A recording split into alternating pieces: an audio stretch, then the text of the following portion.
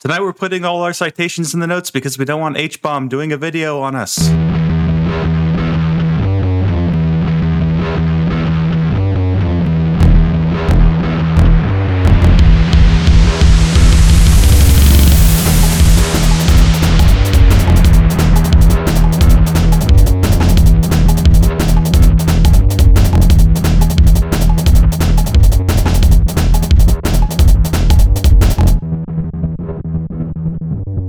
I'm Justin. I'm a Skullcom librarian. My pronouns are he and they. I'm Sadie. I work IT at a public library, and my pronouns are they, them. And I'm Jay. I'm a music library director, and my pronouns are he, him. Ooh, woo. Hey. Did you make a drop out of me? Yeah, I think I told you, but you must have forgotten. Ooh, woo. Imminently droppable. That's also true. I wonder if my accent, that is also true, Miss Robinette Biden. I wonder if my accent's going to come out during recording. I've been watching Righteous Gemstones, and some of my southern accent's been coming out. Ooh, fun. So that'll be fun. My eyes are really flat. Let's fucking go. Oh, I was hoping I could find the misbehaving drop really fast. Alas. But no. We used that drop for like a year, and I only have now watched The Righteous Gemstones. So now I understand what running through the house with a pickle in my mouth is all about. It's about misbehaving. Really, it doesn't work out of context, and I don't know why we used it. Because it's funny. Okay. First, we have Reddit. So there is, let's see, a new content warning field. System preference can be set to any MARC record. And I don't know what this is in. It's just something someone on Reddit's talking about. It's Koha. They clarify later that. Fuck Koha. Sorry. Yeah. I think, hold on, let me see. Latest version of Koha will have the ability to label items with a harmful content warning.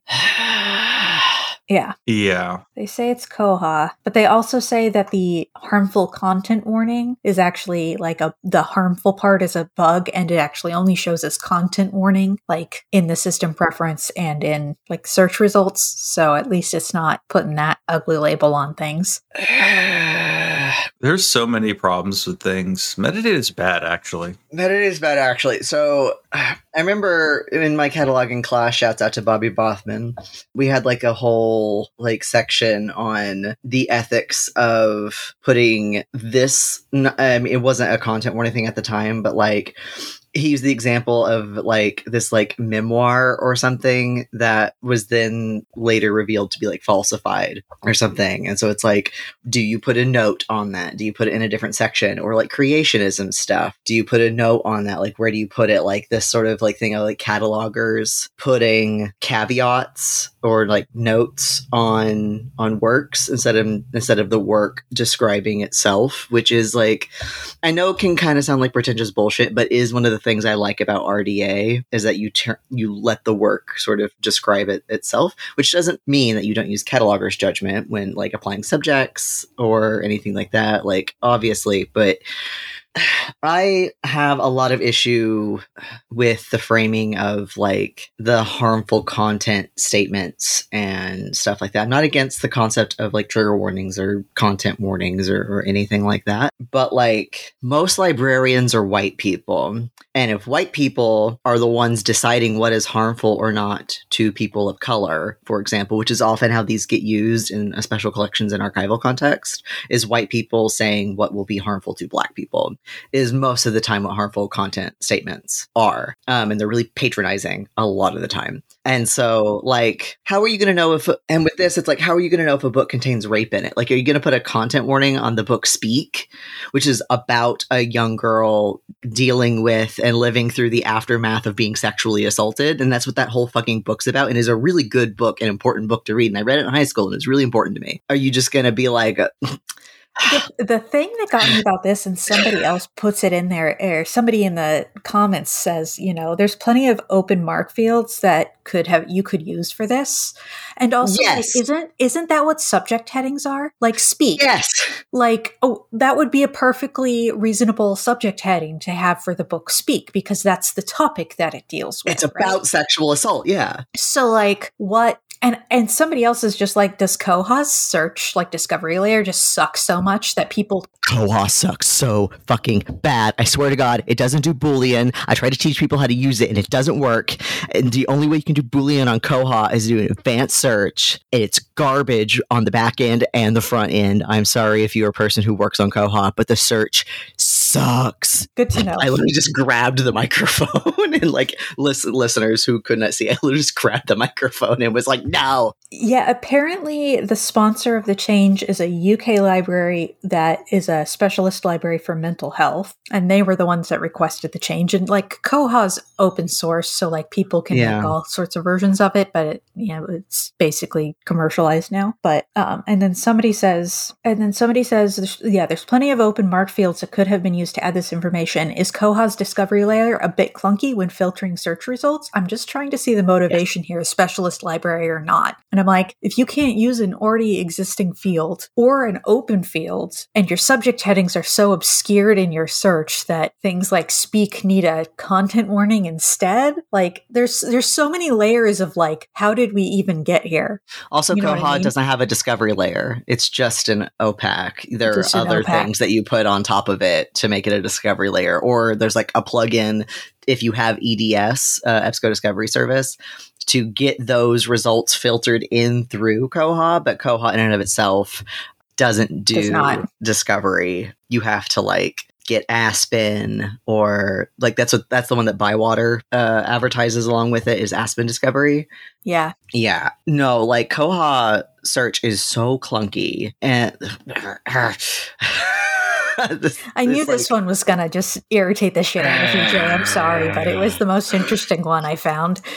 Yeah, it's like to bring up querying the catalog again, like I do in everything I ever talk about. The onus to make a non-harmful, like frictionless, will not upset anybody catalog, and as the onus of catalogers, removes any responsibility of reference librarians to actually fucking talk to their patrons about things, or to, I don't know, make a fucking libguide or do programming or something. This does not need to always be the onus of catalogers and the infrastructure.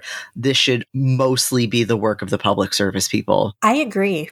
Like you said earlier, like the biography that turned out to be falsified, like I probably know which one you're talking about because I was working in public service when it happened. It was, I think it's James Frey, like A Million Little Pieces. And Oprah called him out on it on her show, but it was still a really popular book that checked out a whole lot, whether or not it was because Oprah, before or after Oprah called him out like on it. But yeah, like as a public service person, if I saw somebody somebody who's checking that out, like, yeah, and that's reference work. But the thing with public libraries is they're offloading reference work onto non-degreed workers like I was, in the name of reducing staff and streamlining public service interactions. So I can see how that gets foisted onto catalogers. I don't necessarily think it's a good thing or agreeable, but like I see the chain of thought. Yeah, and I mean, like, there's like a very rich, radical history of cataloging.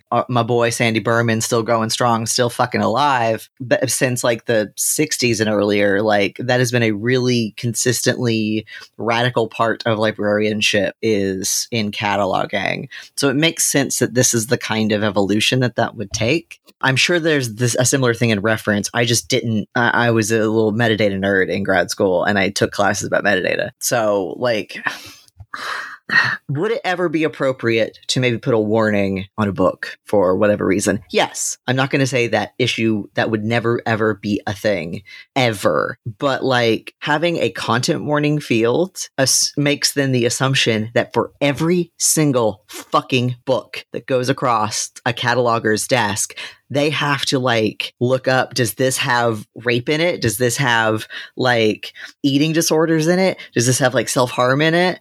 Which things do we guy becomes a professional reference website? Yeah. Which things do we content warn about? Are you going to put a content warning on like fucking Beloved or something, which would be racist as shit to do? Like, okay. And I think somebody in here too, and it was one of the ones that cracked me up was like somebody who, as a cataloger, was like, I don't have time to even like read the covers of half the shit that comes across my desk. I don't even look at the record fully. Yeah, I don't even look at the full record that I'm copy cataloging. I go, yep, that looks right. Boop. Like, I don't have time for that shit. Yeah. It's like, yeah, no, this is not a sustainable change. Well-meaning, not sustainable. If you feel like this is appropriate for your community and your collection and your library, put it in a local notes field. That's what they're fucking for. Yeah, that was the thing. Is it was a 05X field they were recommending, or a 590 field. Sorry. Yeah, which is not a local field. 5.9 whatever would be local. Yes. Would it? Yeah. Anything that's a 90 is local. Okay. 0, 90, 190, anything that's a 9, anything that's a 90 is local, I'm pretty sure. Like a 690 is where you put like local subject headings. Pretty sure. Or like a 6 or something. Yeah. But yeah, 90s are usually where the local stuff is. And the 500s are notes fields. So like the 590 is like a local notes. Anyway, that was Reddit. I'm sorry, I get so mad. Well, let's talk about a completely unrelated topic, which is deciding what's good for people to read. That's right, I'm talking about journals again. It's in the title episode. By the way, we are not a professional podcast. Just stop treating us like one. We're just here to complain about our jobs, man. Go ahead, Sadie. We're here so the librarians can say fuck, is really what it is. Let the librarians say fuck. I am like too much of a weird pervert on air for y'all to be like citing us in professional things, okay?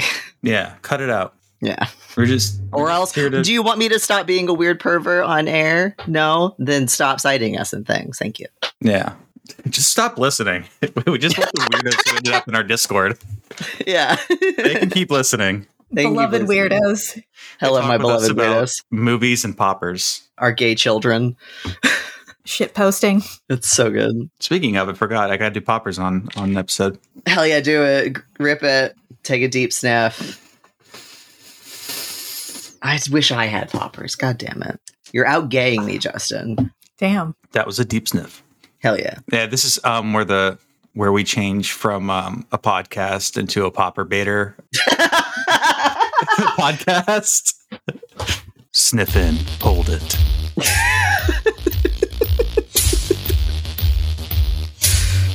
Oh, God. Release. Yeah. It's just like EDM in the background.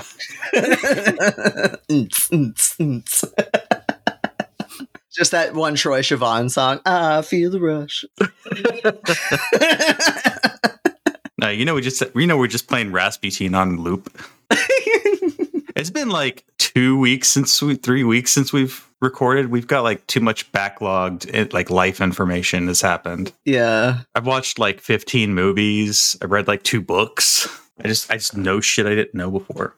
You got to see the ye old Chipotle here in Boston. I did get to see the ye old Chipotle in Boston. That's pretty good. It wasn't that exciting, but it was cool. Is that like the ye old Starbucks in Seattle, or is it like the first Chipotle?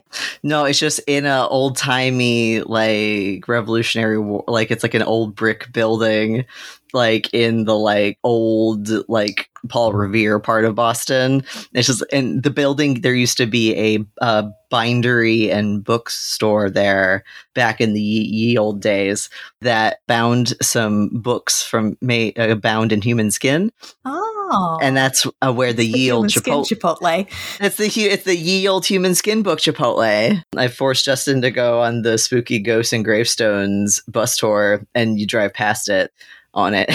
So I was like, it's the ye old Chipotle with the skin book. Yeah. So. It was very cold though, so you couldn't see out the windows very well. Yeah. The only downside. Yeah. So This comes to us from the Skullcom Shit Talk Discord, where they have been talking about hijacked journals, which are very funny. But then I thought, let's also talk about zombie journals, because I don't know if that's enough for a full episode just to talk about hijacked journals. But it turns out there's actually a lot about hijacked journals, because there's a lot of vectors of attack that I didn't think were possible. And that'll be fun to talk about. But first, I have to talk about journals. What are they and what do they do? So, as a Skullcom person, I get asked a lot to talk about predatory publishing, which is when duplicitous brown people set up websites to trick good white scholars into paying an article processing charge to publish their shitty papers, open access, and deceive all of their colleagues because they're all out to get you. And they're going to get tenure before you by pumping a bunch of bad articles into journals that barely anybody reads, which is true of most journals in that barely anybody reads them. But anyway, journals have been around for about 400 years. They are a traditional means of scholarly communication. Most, for a lot of that history, had only editorial review and then eventually had peer review. And people have been kind of, unfortunately, people forgot that peer review is like a human process, which means it is corruptible and people are lazy and also petty. I'm very lazy and petty. Yeah. So, and you only get like 2 peer reviewers per article, and no one has ever really seen anyone's peer review of anything because peer review is generally not open. And people are very, very slow to adapt to open peer review. So basically the authority of journals came from the authority of the institution and organization that backed them, rather than the fiction that it came from the authority of peer reviewers. Because editorial review is actually more important than peer review, because editors decide what goes to peer review. And people just accept that an article is good because it's in a journal that's good, because it's from a publisher that's good or an institution that's good. And you can see how this is circular logic, because it's just a bunch of assumptions about authority. At no point does anyone actually have to read the article and decide if it's good. That's not important in science. We don't read things. We measure them by proxies of the thing, like how much it gets cited and how high the citation score of the journal is and how much money they got in grants to do the research. And we're not going to read the fucking article and think for ourselves, because that's not science. Okay. Are we not paying attention to the framework, TM? Yeah. Where authority is constructed and contextual. Journals exist so that academics don't have to think for themselves. So now that we know what the function of a journal is, we can see how journals break. So I wanted to talk about let's see, actually, did I miss something in my introduction? Diversification of outlets has been cited as a reason for misinformation clouding the scholarly information system. But really, it's just a change in how we evaluate information, which is that we don't let institutions do it for us on our authority. So people making their own journals, or making open access journals, or making journals in countries that we don't respect, which is mainly the big one. Or in languages that we don't care to learn or read. There was actually, I don't know why I put this note here, because now I don't remember what this note is about. But if you haven't seen the H-Bomber Guy video, that's about the YouTuber James Somerton, who is like a giant plagiarist and plagiarized like every word he ever said, which was very impressive, honestly, to not have like a single unique thought. Someone was writing a book that cited James Somerton in it. And then obviously the book was about to come out, and then this video was coming out, and the person had to rush to their editor and redo the citations and check things to make sure, one, the right person is cited, but also that the information is correct, because plagiarists tend to plagiarize badly. And I don't know why I brought that up, but if you can make the link in your head about why that has to do with diversification of outlets. Oh, well, because citing YouTube videos is seen as more acceptable now, but there's not the quote rigor of peer review in things like YouTube videos and blogs and tweets and stuff. But people are citing things like podcasts and YouTube videos and whatnot, and so that's clouding everything, because those aren't quote peer reviewed. I'm doing a bunch of air quotes around that, because peer review, as we know, is flawed. Yeah, I mean, that's related, but I think the reason I brought it up maybe is that I was going to make a point about how you have to also you have to be suspicious of who you're citing anyway, no matter if someone is like an authority, like people were treating James Somerton, and they said, oh, well, he does his research, and oh, this is a good journal. But no, you still have to check because there still could be plagiarism. And as we're going to talk about, there could also be hijacked journals, and zombie journals and all kinds of things that cloud information to the point where you still have to just evaluate it on your own, which is not the function of a journal. A journal is so you don't have to actually read anything. You just believe what it tells you. So there's a piece in Science about a paper. The paper is actually a lot more interesting, I think, than usually the write-up is a little more sexy, but I think the paper is actually more fun. About the hijacked journals that are indexed in Scopus, and Scopus is an Elsevier product. It's a competitor for Clarivate's Web of Science, and it's one of the ways that people evaluate journals. So if you're indexed in Web of Science or Scopus, that's generally seen as a legitimate journal because there's a vetting process. But for hijacked journals, it has the possibility that a journal can be subjected to some kind of hijacking attack. And there were a lot more than I thought there were.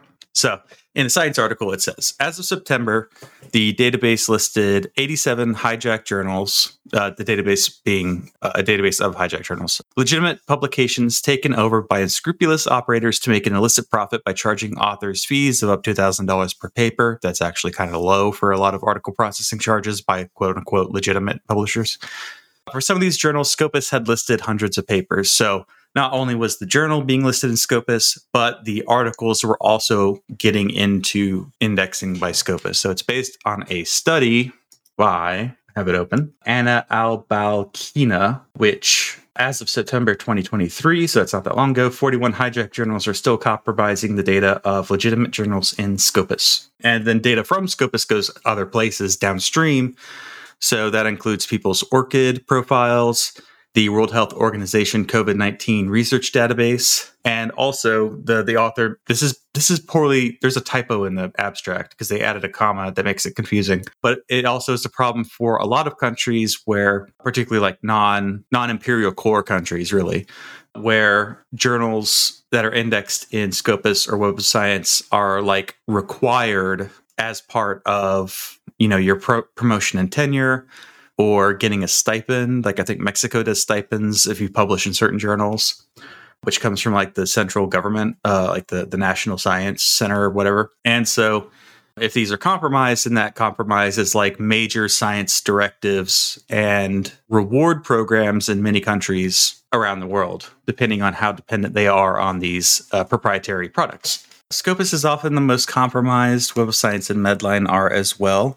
There are one form of attack is cloning a journal and making it into the index. The first documented hijacking of a journal through any method was in 2011. So typically, I think the most typical form of attack is to make a cloned version of a journal that has certain characteristics. So if it's a print-only journal, easy. You just make a website and say that you're the website version of that print-only journal. Or it's a niche journal that people that doesn't maybe have good SEO, so it might not be a well-made website, but it's still got, it still did all the hard work that you need to do to get indexed because there is a vetting process. Because a certain type of journal is a target, this leads to multiple hijackings of similar types of journals that fit the profile. So the journal Sabold report has at least 5 different clones from like 5 different actors, which is pretty cool. That's the most common vector of attack. There is another one, which actually I mentioned, and Johnny wanted to know information about this. And I said, well, listen to the podcast. So here it is, Johnny. This is the part you were asking about. We were talking about DOIs, and I said, never put semantic information in DOIs. They tell you not to do it. So, for example, the hijacked version of the Journal of Southwest Jiaotong University, I'm not reading that because my Mandarin is bad, registered the DOI 10.35741 dash. Okay, now after the dash, this is where you just make up whatever numbers and letters you want. Slash. So that first prefix. Oh yeah, slash. So that first bit is the prefix that's assigned to you by the organization that registers it. Everything after the slash, you just put in. So slash ISSN.0258-2742. Whereas the authentic journal's DOI is 10.3969 slash j.issn.0258/2742, because you can put whatever you want after the slash. as long as it is unique. So that part is not controlled, and that's why you don't put semantic information in there. Also, if like your journal name changes or whatever, that's bad.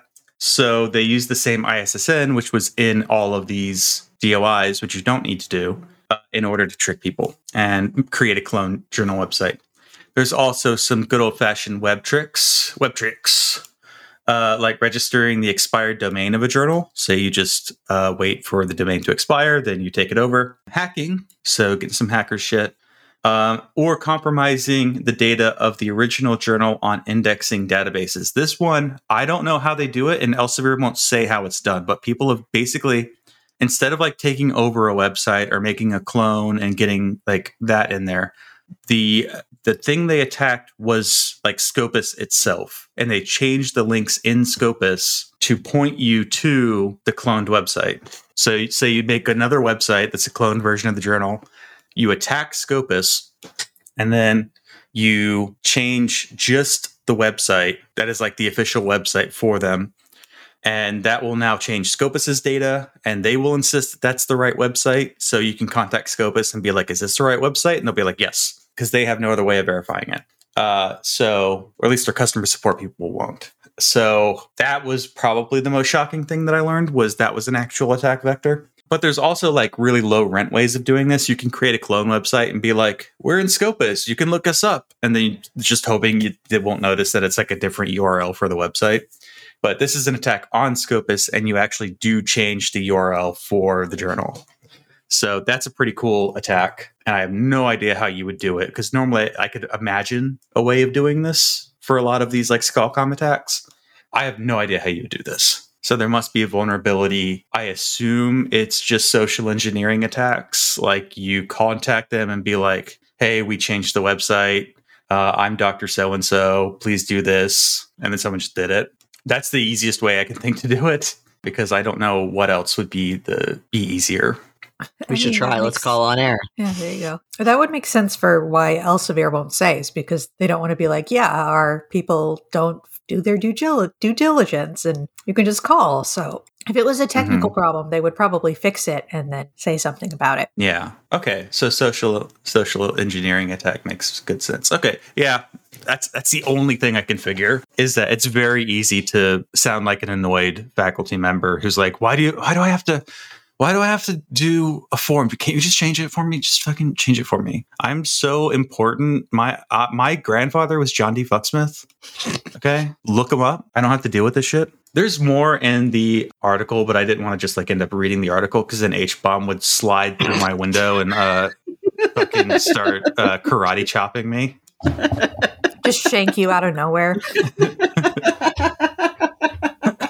But those were the main like attack vectors, and most of them I thought were pretty cool. Unrelated, every librarian should go watch the H-bomb video if you like teach plagiarism or citation or anything at all. It's good. Yeah, at least watch like I don't know if you could just like break it down into first half or last half, but I don't know. Watch the whole thing. It's long though. Okay, this is why I always, whenever I'm asked to talk about predatory publishing, I say I'll talk about it, but there are other problems with publishing that have nothing to do with the original term predatory publishing, which was mostly that low quality journals that don't do peer review are being created because there's still fraud options. So I'd rather talk about like scam journals and fraudulent journals, because that's really like what we're talking about.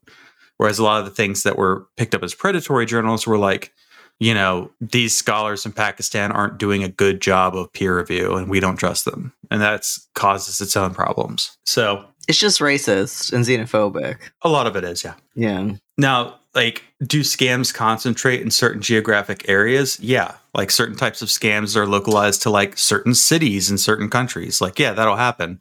But that happens exactly as well with like hijacked journals. Something like, I want to say it was Kazakhstan. Oh man, this is in the article. Uzbekistan. Okay. As of May 2021, the proportion of non-authentic content by scholars from Uzbekistan reached 41.5% of total papers indexed in Scopus in 2021. So almost half of all the papers in Scopus by scholars from Uzbekistan are faked or have been submitted to hijacked journals that have been identified as hijacked, and the scholars don't know.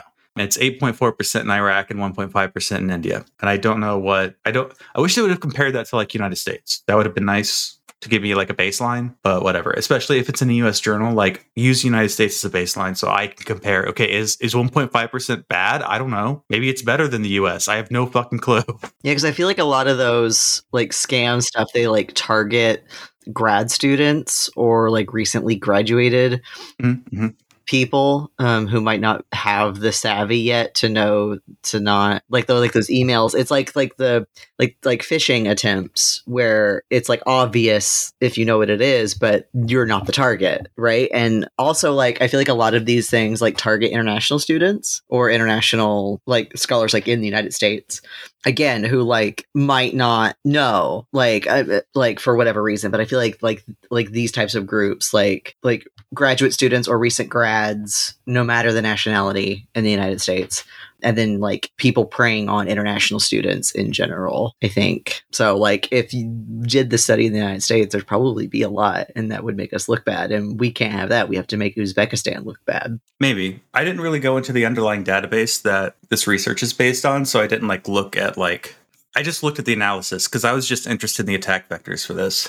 I didn't really want to like do a huge deep dive. Yeah, because I've got those emails before. They were like, Dr. And I'm like, I do not have a PhD. So yeah, but I also get that just because people want to just assume. But I want to bring up more predatory publishing just in case anyone is unaware. People got worried about like the whole concern about predatory publishing kind of picked up during the rise of open access.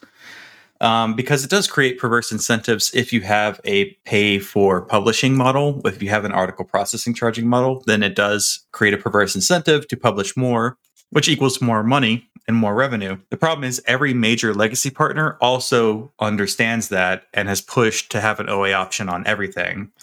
So it is true, which means every journal is now a predatory, or at least every publisher is now a predatory publisher, because they all have based their business models on let's crank out a shit ton of open access because we've monetized it in that way.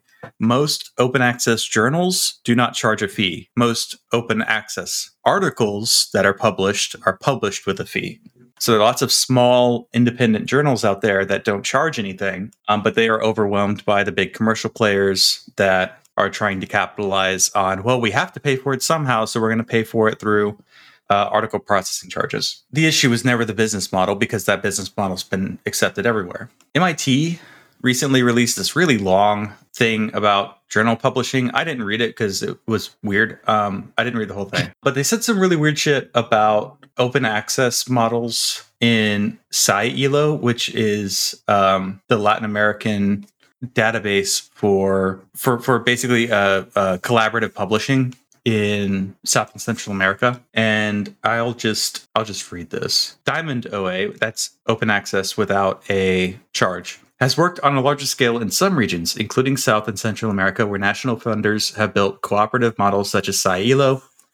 These large-scale multi-million-dollar models have promise, but may be easier to build in areas that do not have established publishing infrastructure and expectations already in place. They're scrappy. One question about this model, you know how hard those Mexicans work. One question about this model concerns innovation. In a cooperative model with no competing journal publishers, there may be less incentive to invest in improvements. You know all that investment that happens in Scarlet Communication where you start a company and then Elsevier buys you? All those new tools that are created every day and bought. Many of the new tools valued by research funders and researchers, example, persistent identifiers. Okay, one, those are, I'm going to keep interjecting, but those are like worldwide. They're made by like 2 mentors. Okay, you don't need more. And there are other ways to do persistent identifiers. You could recreate DOIs if you need to. And paper mill and image manipulation detection tools, which data harvesting. Do they work? I don't know. Have been instigated by large publishers. If competition is removed or reduced, how will that impact the drive towards ongoing improvements in publishing infrastructure in service to the research ecosystem, and how will those technological advances be funded? So as we know... This is all very capitalist. As we know, journals don't rely on people doing labor and validating things. You need little tools that do it for you, because we just discussed the whole history of journals, and at every single point, I pointed out how it was really important to have technological tools to look for image manipulation. That's like central. They had that in the 1600s, you know? It's really important. How will we grift funders into building stupid tools that like no one will use? Who will make the next Mendeley, I hear you ask? Where would we be without a Mendeley knockoff? Go use and learn how to use Zotero. It's pretty cool. Ask me. I'm pretty good at it. Yeah. So now we're going to go into Skullcom Necromancy.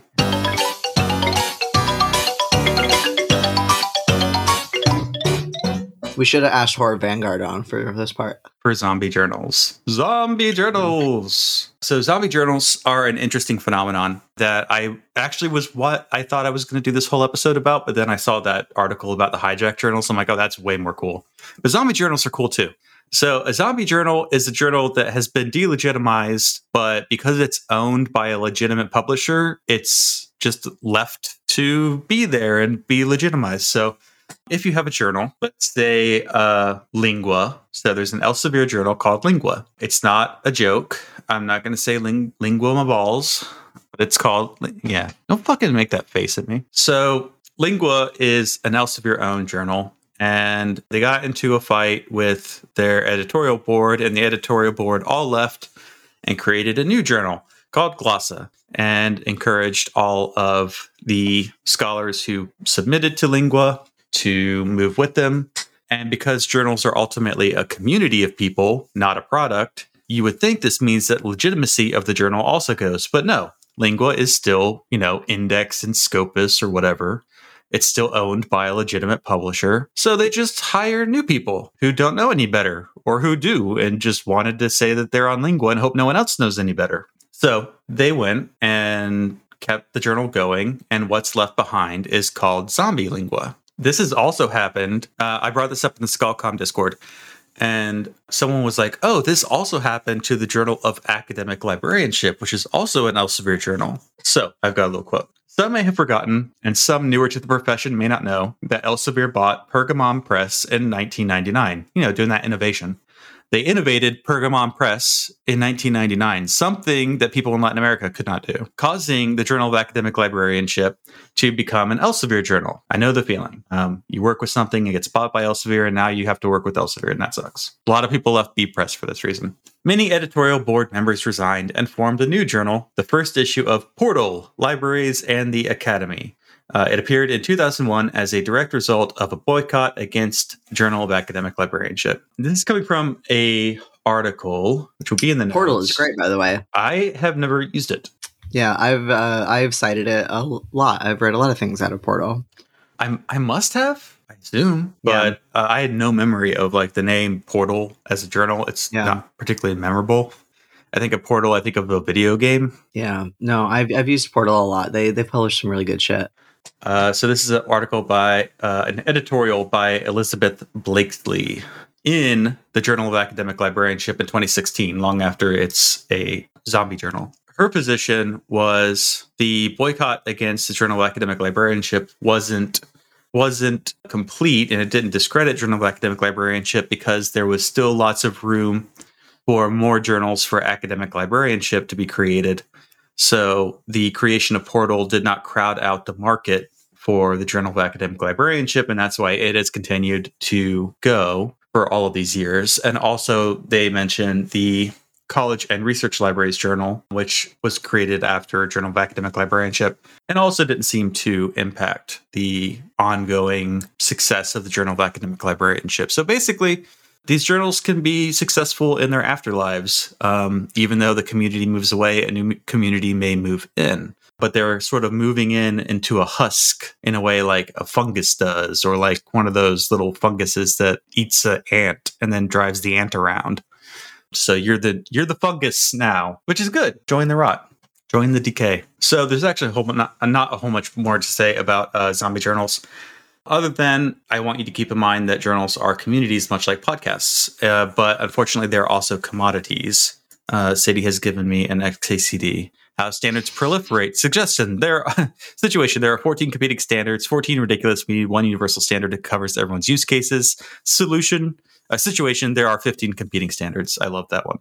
There's an XKCD for everything. So yeah, until there's too many journals to be the top dogs, I guess is the argument, then there will just be other communities of people making journals, which I kind of agree with. Like, I think you should just flip journals and make new ones. And if the old one continues, like, fine, whatever. But now you've got like one that's hopefully run better as a competitor, and even if it's not a commercial competitor. And since I was on this track anyway of like zombie journals, I also wanted to bring up zombie papers, which is an interesting phenomenon about journal reliability. Because a lot of the problems when people talk about predatory publishers is they talk about like the downstream effects. People will cite things they didn't know were written by brown people, and then they won't know that they're good and shit, and it'll poison the well. And this is zombie papers is a phenomenon where an article gets retracted, but people continue to cite it. Like the fucking autism and vaccines paper. Yeah. Or the paper about sudden rapid onset gender dysphoria, which has also been retracted, but people still, They still use it. They still cite it. There's nothing in the rulebook that says you can't cite a retracted paper because you can cite things negatively, obviously. But there's a great Zotero plugin that will scan all of the things in your Zotero library and let you know if something's been retracted. Yeah, I think it uses the Retraction Watch database. I think so, yeah. You should also read Retraction Watch just to get an idea of like how fucked things are on a regular basis, so that you don't understand that this stuff is not outliers. Like, you know, it's a human system. It's got problems, you know. But anyway, there's nothing that says you can't cite a plagiarized work, but the concern is, well, what about articles that cited the retracted paper before it was retracted? And now you've got the specter of like poisoned information stream, which is not really, I feel like it's not a huge problem because, again, this problem could be solved in the same sort of like James Somerton way of like diving into what the references were and see if the information was correct. And I guess that was why I included this and also wanted to bring up the James Somerton thing. But yeah, I mean, you could have tools that would automatically say like this has a downstream citation. This paper is downstream of a citation that was retracted, but there's so many retractions that would flag like every paper, and then everyone would get really mad because like, why does my paper have a flag on it? Or like if would an author changing their name on an article cause it to be retracted and reissued? Like within a trans person, like changing their dead name on an article cause an article to be retracted, for example? I don't think so. Okay. Because these citation links are tracked by like Scopus and Web of Science. So those are all like persistent identifiers, and they also have like database identifiers. So you can always like on the side of Web of Science, you can always be like articles that cited this paper or cited in this paper, and you can go in either direction. I know that, but I mean, like if I wanted to change my dead name on the two articles that I've published, like would that be read as like a retraction because it's something that then gets like edited in the thing, and like all of the citations of the people who cite me, those would now all be incorrect citations, right? Right, but the kind of flagging they're talking about is like a specific "this has been retracted" field, not a "this has been edited" field. Okay. It would be a marker that specifically says this was retracted by the journal it was published in and is like illegitimate. Whereas if you were to change your name in like the journal, then the journal might contact or might automatically update its information through like Crossref, and Crossref data would go to Web of Science, and Web of Science would just change your name. But I think the idea is you would put a flag somewhere in Web of Science or in somewhere, and then that data would proliferate throughout the system, upwards and downwards. So no, I don't think just editing something would be an issue. Okay. Yeah, there's also AI attempts to deduce positive and negative citations, which I find very funny because they're like, well, we don't want to count a negative citation. Like everyone's talking shit about you, so everyone cites your paper. And then you're like, look, I have a great H index, which you do. It's how it's calculated. That's why H indexes are fucking stupid and unreliable. All these things are unreliable. They're all like human systems. And so I think eventually what will happen is Elsevier will create a little tool that'll be like, here is your adjusted index because you have bad citations. People don't count it. And that way you're a super good boy because no one shit talked you when they cited your paper. And you get a good boy award from Elsevier, and then you put that in your promotion and it says, good, very good boy. Isn't half the fun of academics just shit talking other academics? So, like, Yes. okay. That's what this whole bag is, Sadie, is I'm people just shit making talking. sure I understand. That's all we do. Yeah. Scholarly communication is just a bunch of bitchy, gossipy queens shit talking each other, and that's what academia is, back and forth. I'm going forever. to put that on a plaque in my office. Yeah. Bitchy queen librarian. No, just that quote. It'll just like say Jake 2023. Why did I say? I know how your name is pronounced. Why did I do that? Yeah. Have I said my last name on the podcast before? Do I have to bleep it? Maybe. I mean, you people just know said who the this fuck I episode. am because I'm. You said Did I? Dr. Oh, that's right. I fucking did. Shit. You know what? I'll just. God damn it. It's the same episode, so I can just beep it twice. Yeah. I mean, people know who the fuck I am because I'm bad at OPSEC, but, whatever. All right. Any closing thoughts? Sadie, you go first. Oh, I was just gonna. Yeah. God, what is it? Tell me the name of God, you fungal piece of shit. Bring it back. You cannot kill me in any way that matters. Zombie journals. Yeah, my closing thoughts is that commodification and capitalism ruins everything good, and I'm really glad that I'm not a faculty member anymore because I haven't had to fucking worry about publishing anything in a year and a half, and I have never felt freer. Save yourselves while you can. You have nothing to lose but your chains. Thank you for coming to my TED Talk about how being a faculty member sucks. I'm never fucking going back. Good night.